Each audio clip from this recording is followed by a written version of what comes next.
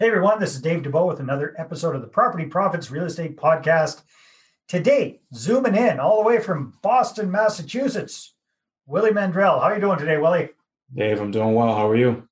Where's the Boston accent, man? What's going on? Hang out with Marty Walsh and park the car in Harvard Yard? You mean that accent? That's what I'm expecting. That's what I'm hoping for. No, I'm a Dorchester guy, but no. So it's a South Boston thing. Not all of us are from South Boston. Not all of us are from Charlestown. So, I grew up in the burbs as well. So no, it doesn't stick to everyone. Man, that's so interesting. I mean, I'm up here in Canada. We've got such a generic accent through most of the country. Nobody can usually tell where anybody else is from. And here you got different accents within the same city. Love it. Okay, so anyhow, Willie is a very accomplished real estate entrepreneur. He's been in the real estate game over 15 years. He's also a broker. But what's really interesting that we're going to be talking about here today is how Willie does triplex BRRRRs, for lack of a better term. So he takes 3-unit buildings, buys them, undervalued, fixes them up, gets them optimized, gets them rented out, refinances, keeps on trucking. So that's what we're going to be talking about here today primarily. So, Willie, why don't you tell me, what do you like the most? What do you call this strategy, and what do you like the most about it? Yeah, I mean, it's the BRRRR strategy. The BRRRR strategy, we throw an extra B on the beginning, and for Boston, it's the Boston BRRRR strategy. And it's also, appropriate because it's really cold here in Boston, right? Probably, like I said, you're in Canada, so where I'm coming from. But not getting any sympathy for me, brother. Right, exactly. So, but no, I mean, I grew up here. I went to school here. I never really left home. I went to Northeastern University as well, so know the market really, really well. Speaking of the Boston accent, everything here is a triple decker. We call them. They're all. We don't have a lot of space. We don't build out. We build up here, and they've done that for 100 years. So most of the real estate in Boston is 100-year-old 3-family, 100-year-old triple decker or triplex. And, I just created my niche in that particular market. And, I used to go out and buy rent ready properties, meaning that you go out and it's there's slight cosmetic rehabs here and there, but most of it, for the most part, it's ready to go, ready to move in. And that's great. We did the first four or five properties we bought just like that. And then it becomes difficult after that because now as property values start to appreciate, I'm stuck with paying 25% down. That's difficult to do. Now you're saving up for multiple years. And as you're saving up, the price continues to appreciate. And you're just kind of constantly being outpaced by the market. So switched our strategy. I discovered the BRRRR strategy and decided to try my hand in the major renovation, just going out and gutting things down to the studs, really creating some value.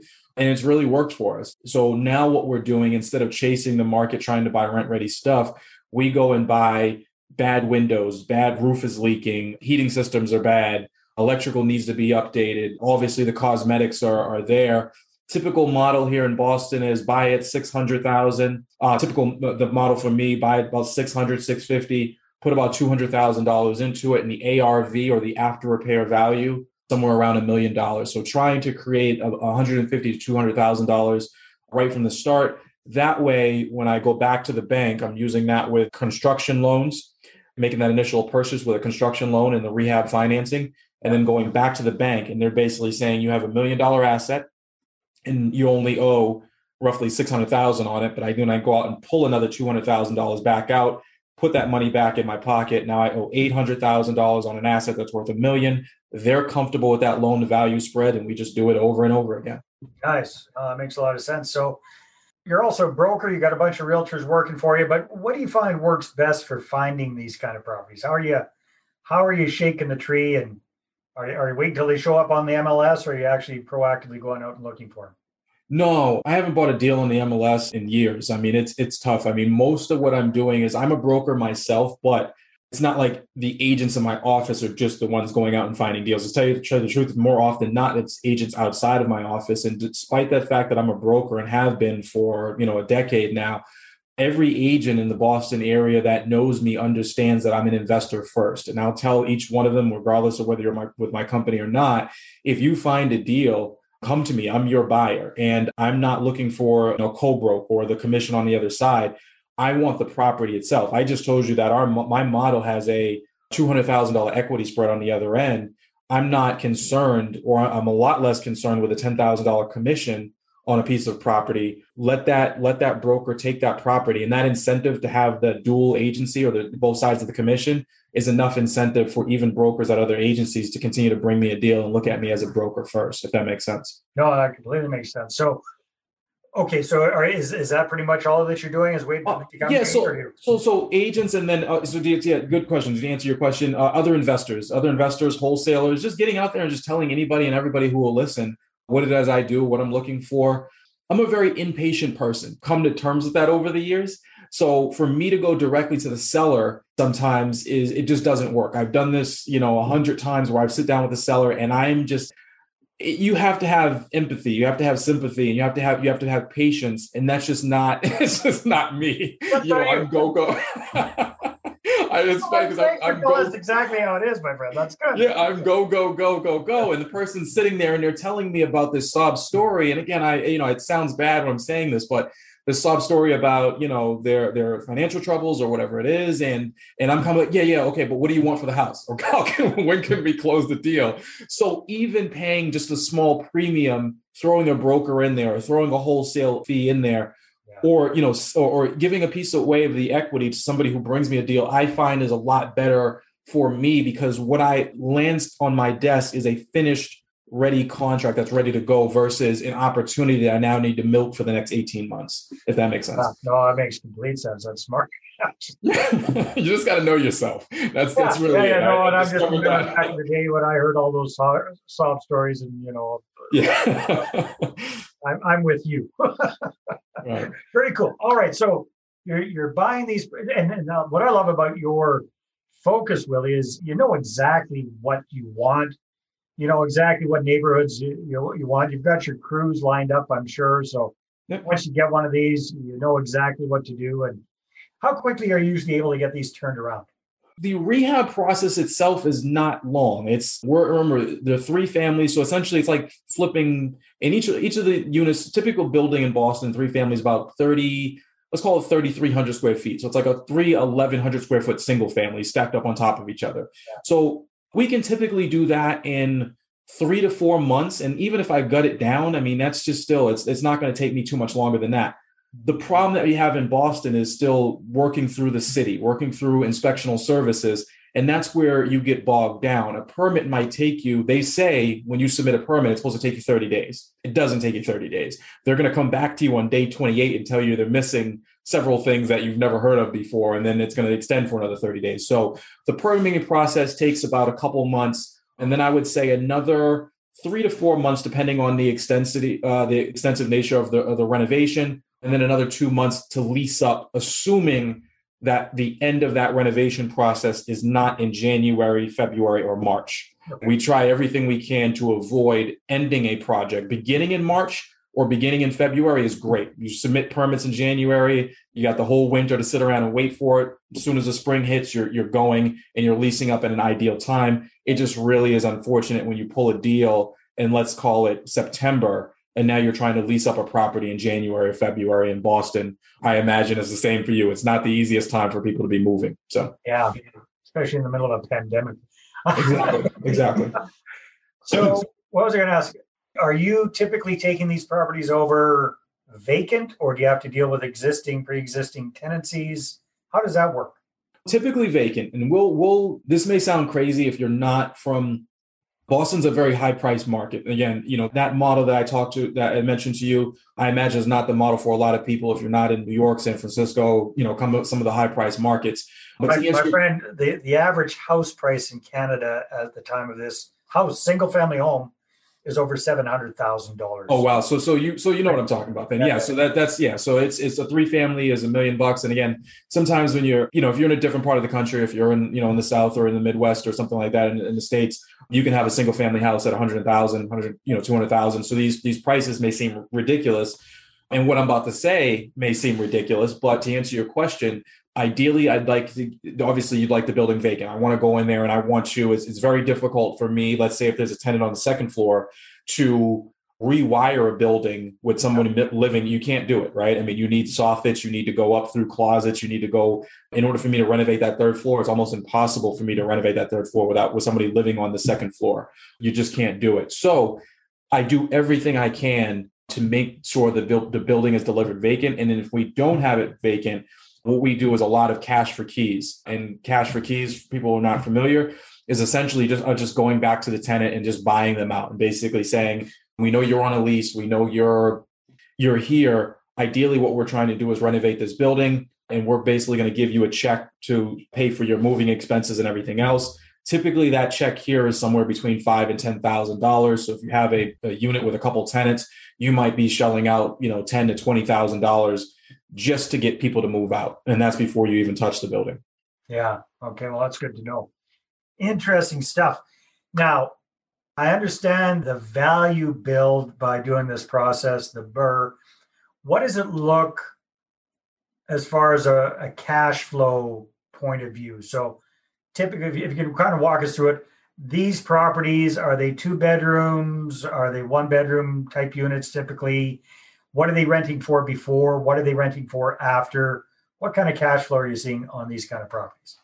Yeah, so Boston's a big college town. We have, Harvard is here, MIT is here, Northeastern, BU, BC. Our rental market is affected a lot by, and has been negatively affected a lot by, the schools. As soon as they closed up their doors and basically said no one goes on campus, our housing market in certain areas of the city dropped by 6, 7, 10%, depending on where you were. A lot of big landlords are very, heavy into student housing. My niche here is not student housing. Unfortunately, I have a couple of buildings that were, very troubled or negatively affected by the Northeastern pulling their student population away from campus. But the majority of my rental portfolio is in Section 8 housing or, subsidy, government subsidies. I would say 85% of our units are, in that niche. And what we try to shoot for, we are very familiar with what the housing vouchers pay. And you look at the scale between 1 and 2s and 3s and 4s, and then you consider the wear and tear on your buildings when you get up to a 4-unit and 5-unit and stuff like that. And you just a lot more children, with children come pets, and pets come, everything else. So we found that the ideal place for us is a small family, 3 or 4 people, and that's a 3-bedroom apartment. It also maximizes our rent. There's a huge leap between 2 and 3. There is not such a huge leap between 3 and 4, but there's also a huge leap in what there is a huge leap in expenses and wear and tear on your building when you go from 3 to 4. So the sweet spot here for me is Section 8 housing units, somewhere around a 3-bedroom. And what we find is, as of today, our units are renting for, if I freshly renovate a building or a unit, put it on the market today, roughly $2,800 for that 3-bedroom. And the voucher is probably paying a good $2,500 of that. Tenant's probably paying another $3,000. In terms of cash flow, in a perfect world, so there's 2 answers to this. Perfect world, I try to shoot for at least $700 a door or $2,100 a building is ideally what I'm shooting for. The trouble that you have is after the refinance, after you pull your cash back out, that cash flow number tends to slip a little bit, and you probably see somewhere about $1,500 for the building or about $500 for door after that cash has been pulled back out. But in some instances, I leave my cash in, use something with a partner, or if we have a significant amount of equity, we'll refi again, stretch the debt back out over 30 years just to reduce our mortgage payment, to increase our cash flow, and try to get somewhere around $2,000, $2,100 a building, if that answers your question. Yeah, that's great. So when they're all renovated, you're renting them out. Is it about $2,200? About that, yeah, about that. If everything is smooth and everything is looking good, we're probably putting about $2,000 in our pocket, roughly. No, sorry, I meant the actual rental amount for a 3-bedroom is how much again? Oh, $2,800. $2,800. How much is it prior to the rental? So how much are you able to pump that up? Prior to the rent? Oh, I mean, it all depends on how awful the building is. I mean, most of the stuff that I'm going into, you wouldn't be able to rent it as is. I'm not looking for something where, but here's the other thing is I want to knock out a lot of the competition. If I was just looking for cosmetic renovations, paint and carpet, as we call it, right? If you're going to go in there, you're going to paint some things, put new appliances and new cabinets, then my competition is high because most investors can do that. So what I go and look for is stuff that you wouldn't even be able to live in right like a now. war zone type stuff. That's exactly So what it's been vacant for a long time kind of thing. Some of them been vacant for 7 years, 10 years. Wow. The first building I bought was vacant for 7 years, and it had rodent infestation. The roof was leaking. There was all types of moisture problems. The heating systems were, we call them the snowman boilers. They're covered in asbestos. Those were real problems. And it's a situation where the investor the agent is unlikely to even put it on MLS because they know that the majority of the market is not going to be able to handle that. Those are deals that are traded off market.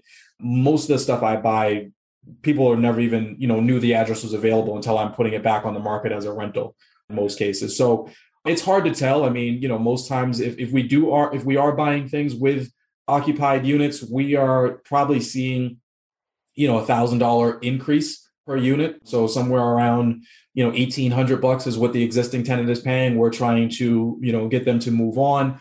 Or in some situations, we've done straight, and this is a very rare situation, but we've done a couple of these where it's basically just been a straight paper flip in the sense that the building was really in actually decent condition, but the landlord was someone who wasn't keeping pace with the rate of movement on the market, right? So I mean, his rents were all $14, $15, $16, but the benefit is that they were all subsidized rentals. And really the tenant, I mean, this is going to sound awful as well. The tenant doesn't really care that much when they're only paying 10% of their rent, right? So I mean, we basically just did a paper flip, went back to the subsidies, and we think we bought the building at $900,000. And a year later, we had increased everybody's rent by, call it $600, $700, $800 a piece. The building appraised for $1.2 million. So it created, $300,000 in equity within a year just from understanding our market. Awesome. Willie, time flies when we're having fun. If people want to find out more about you and what you're up to, where can they go? YouTube. YouTube is big for me. YouTube.com/W Mandrell. You can also Google Willie Mandrell. And if you're interested in learning a little bit more about real estate, just recently released a book called Cash Flow Secrets. Book is available on Amazon. So Google Willie Mandrell or just go to my YouTube channel /W Mandrell. Awesome. Willie, it's been very nice to meet you, and thanks for sharing your experience. Dave, I appreciate you having me on. All right, everybody, take care. We'll see you on the next episode. Bye-bye. Well, hey there. Thanks for tuning into the Property Profits Podcast. If you like this episode, that's great. Please go ahead and subscribe on iTunes. Give us a good review. That'd be awesome. I appreciate that. And if you're looking to attract investors and raise capital for your deals, then I'm going to invite you to get a complimentary copy of my newest book. Right back there. There it is. The Money Partner Formula. You can get a PDF version at investorattractionbook.com. Again, investorattractionbook.com. Take care.